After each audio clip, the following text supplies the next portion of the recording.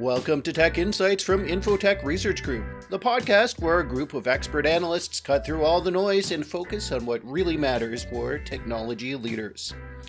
At Google I/O this week, the Silicon Valley giant showed off a vision of what web conferencing might look like in the future.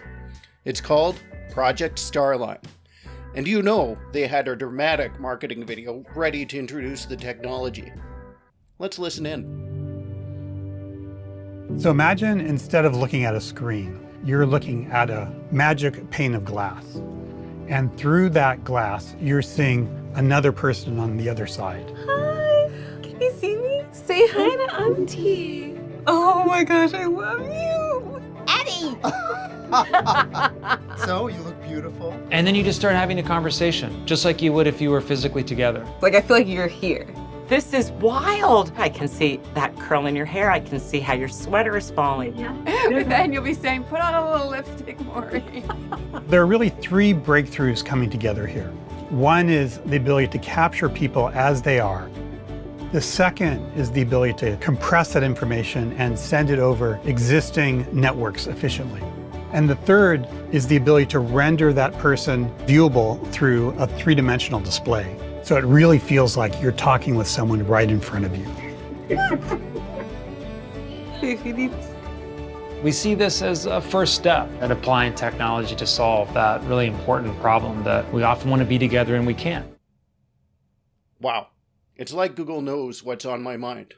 Yes, after more than a year in lockdown, I do wish I could see real humans again. But I can't.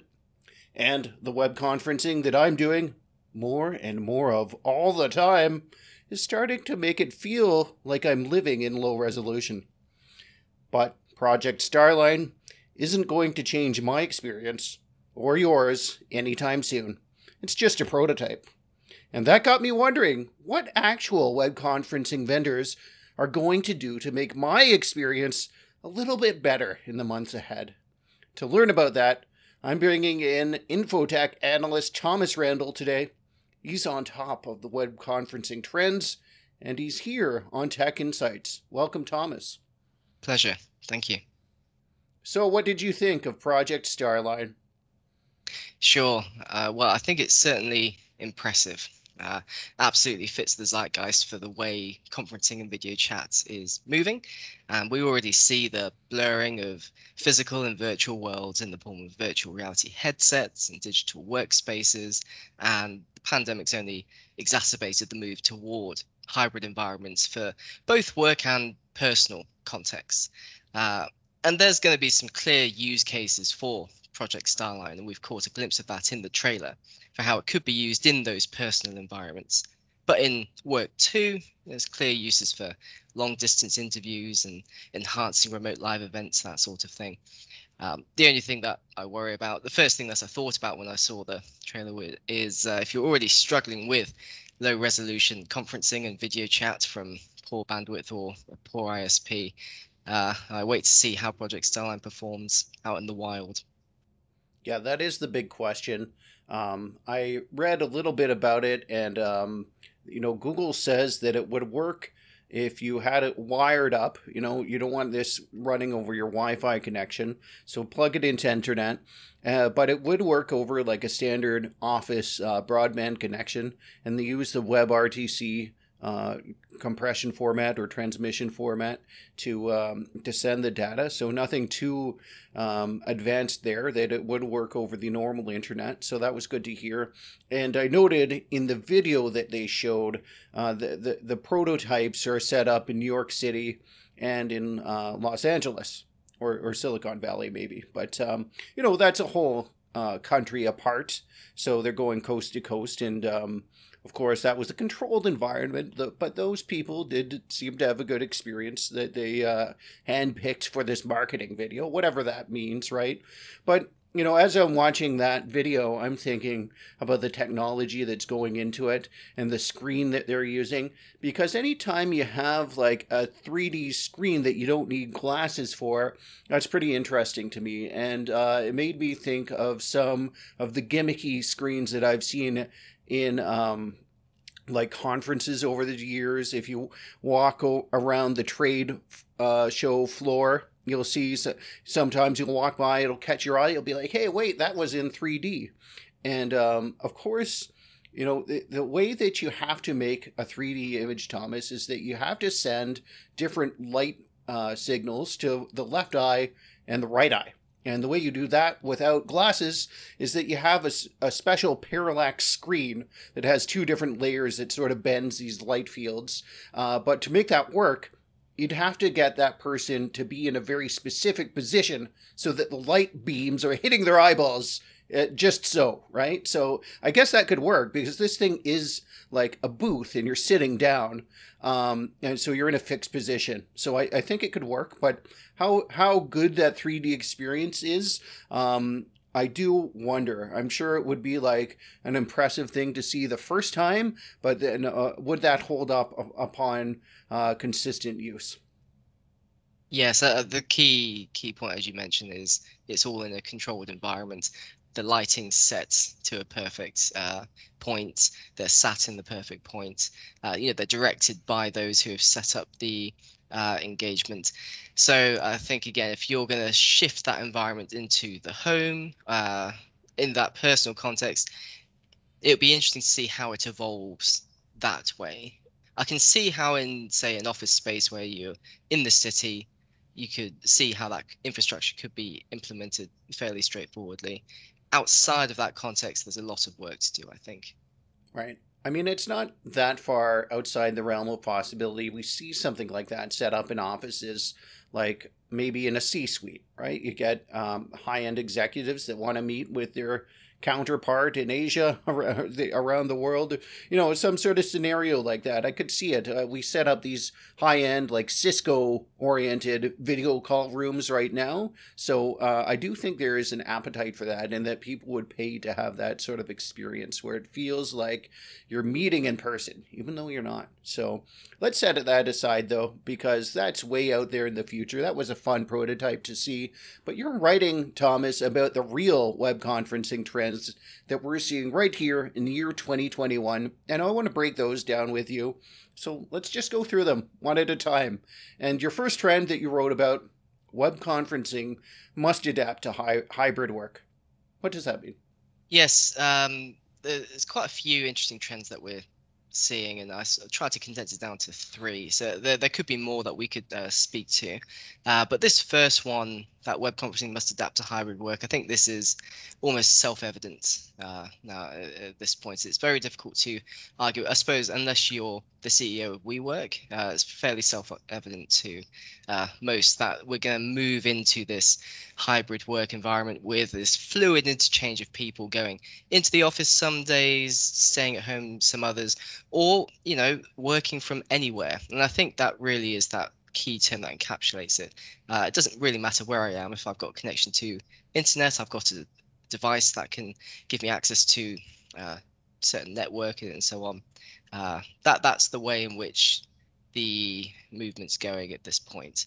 And there are some interesting statistics to back this up, that you can look anywhere for these kinds of statistics, but overall the trend is that some employers planning to shift some of their employees to remote work permanently, and a very high number of workers want to have a combination that's flexibility of remote work too. It's not going to work in all cases. Some people will have to go in to the organization they work, but for, say, in the knowledge sector, or if you're working in an office and you can work so long as you've got access to the internet and all the other bits and pieces you need, that's the way in which it's going to go. That, of course, does mean a few things, and we've been working and trying to navigate through this complicated environment. What does it mean for the way in which we support workers with training and using these kinds of pieces of software and hardware efficiently? What kinds of technology should they be given? What's an acceptable use policy look like? All these things are important, but I think it's not just temporary. I think as we approach the tail end of this year, hopefully we're going to be able to have that option of going in and out of work. Yeah, I think that you're hitting on a big pain point here, that people were intimidated by their web conferencing rooms in the office before. And I compare it to my experience at Infotech. You walk into those rooms, beautiful glass conference rooms that we have in the theater there in the Masonic Temple office here in Toronto, and a great room to use. But anytime that I wanted to bring somebody in via video conference, I was just sort of like, what's the process here? Because there's like this screen that has to come down for the ceiling that appears, and then what is the actual software? How do I send them the link to connect? Where am I supposed to be hearing them from? Like, is it through the phone? Is there a speaker somewhere? Like, it just is not immediately clear on how to use it. And I think this is a big problem that companies are going to have to solve, because it's just going to be an average workday.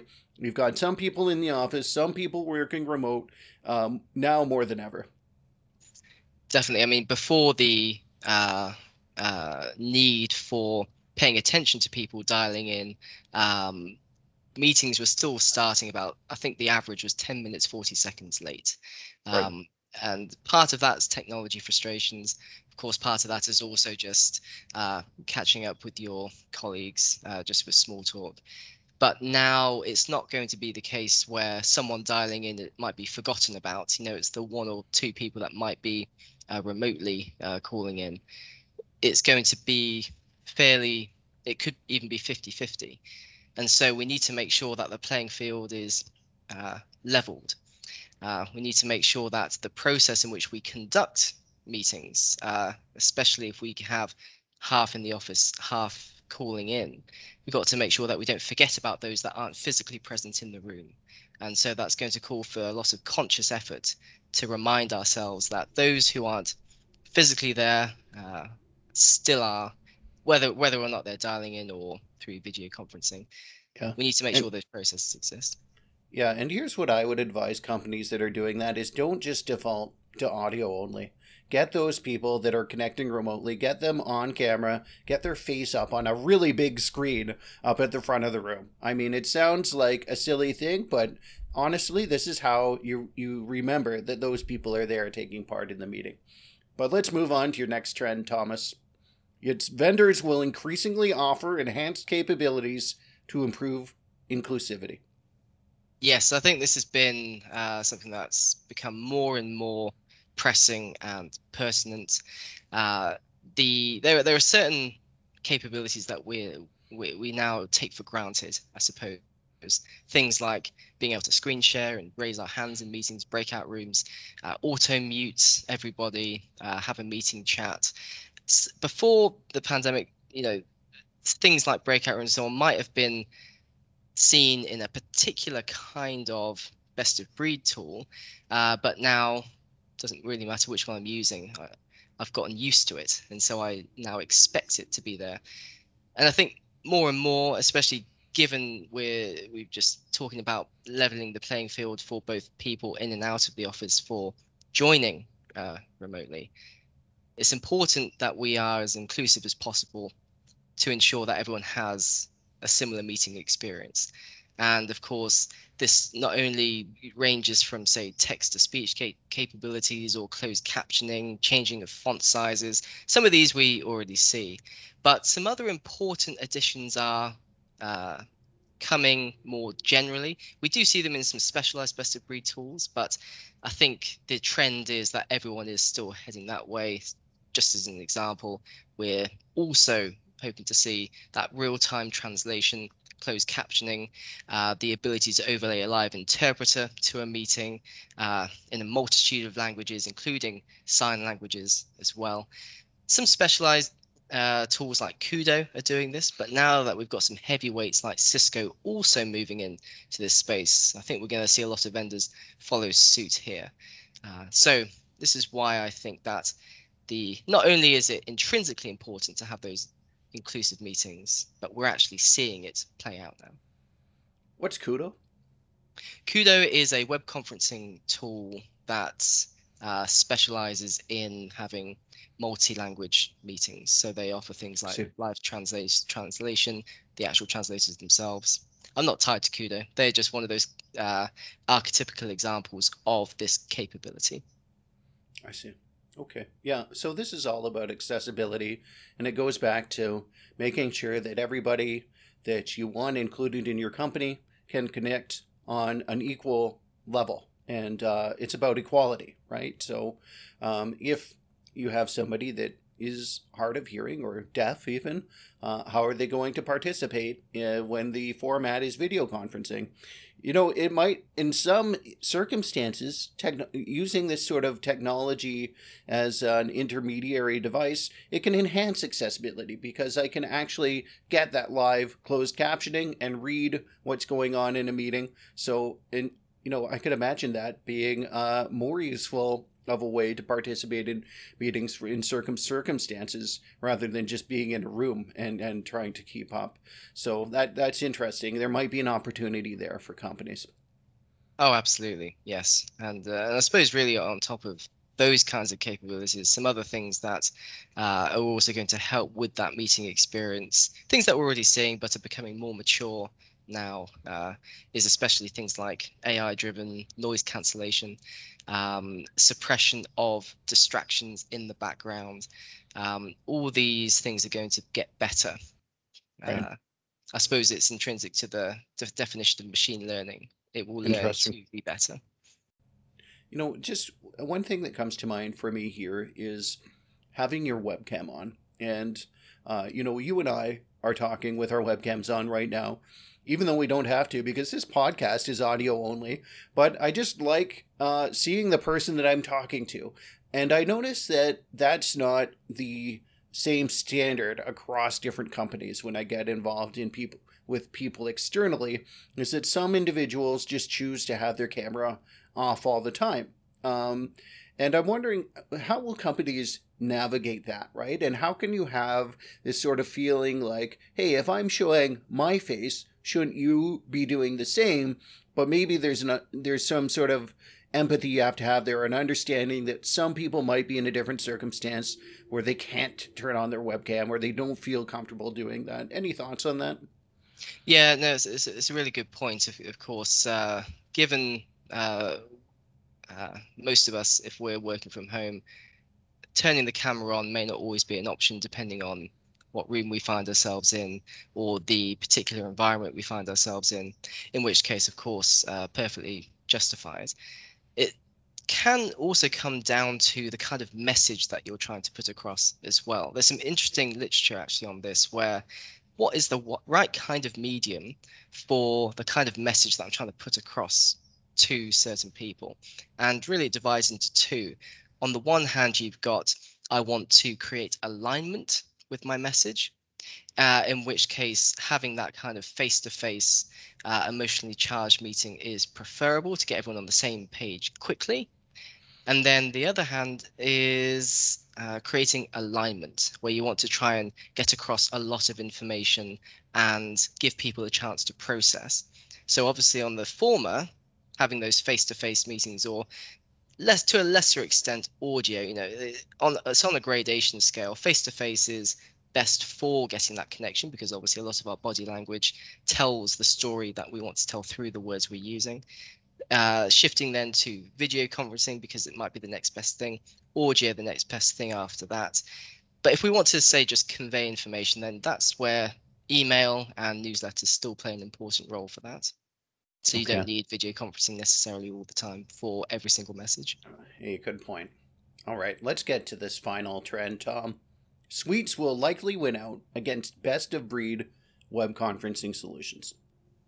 Yes, this one's absolutely one that's more up for debate, I think. I think the previous two are almost observations. This third one is more of an inference that could be talked about a bit more.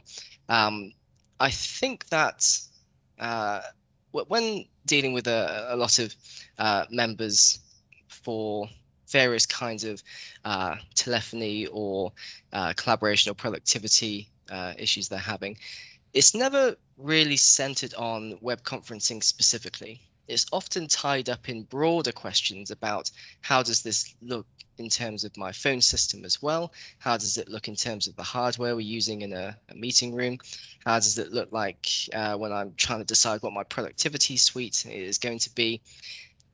And a lot of vendors obviously have caught on to this. And in the SaaS-based world where we've got collaboration, communication, and contact center capabilities meshing together, it's not really the case that you have a big vendor just offering video conferencing solutions specifically.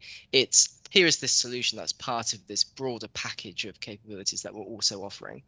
So for instance, for productivity suites, it could be Microsoft 365 or Google Workspace. If it's in UCaaS, RingCentral, Avaya, Contact Center, Five9, InContact, and even Zoom, that archetypical best-of-breed solution for web conferencing, even they've branched into telephony with Zoom Phone, and they've started making headway into the contact center space. And so I think what's going to happen, therefore, is because web conferencing is a part of these much bigger projects that organizations are currently undertaking, specialized best-of-breed web conferencing solutions that might struggle to compete with that, because unless you've got a real standout capability that a company absolutely must need, it's going to be very difficult to justify why I should choose that when I already have an option with this other suite that I already had for other reasons. So for that, for those reasons there, that's why I think eventually what we'll see is these much broader suites are probably going to win out against these best-of-breeds. That makes perfect sense, Timmy. I mean, just in our own experience here and in all the different companies that I've talked with over the last year, what I find is the most common theme with web conferencing is that they just end up using Microsoft Teams.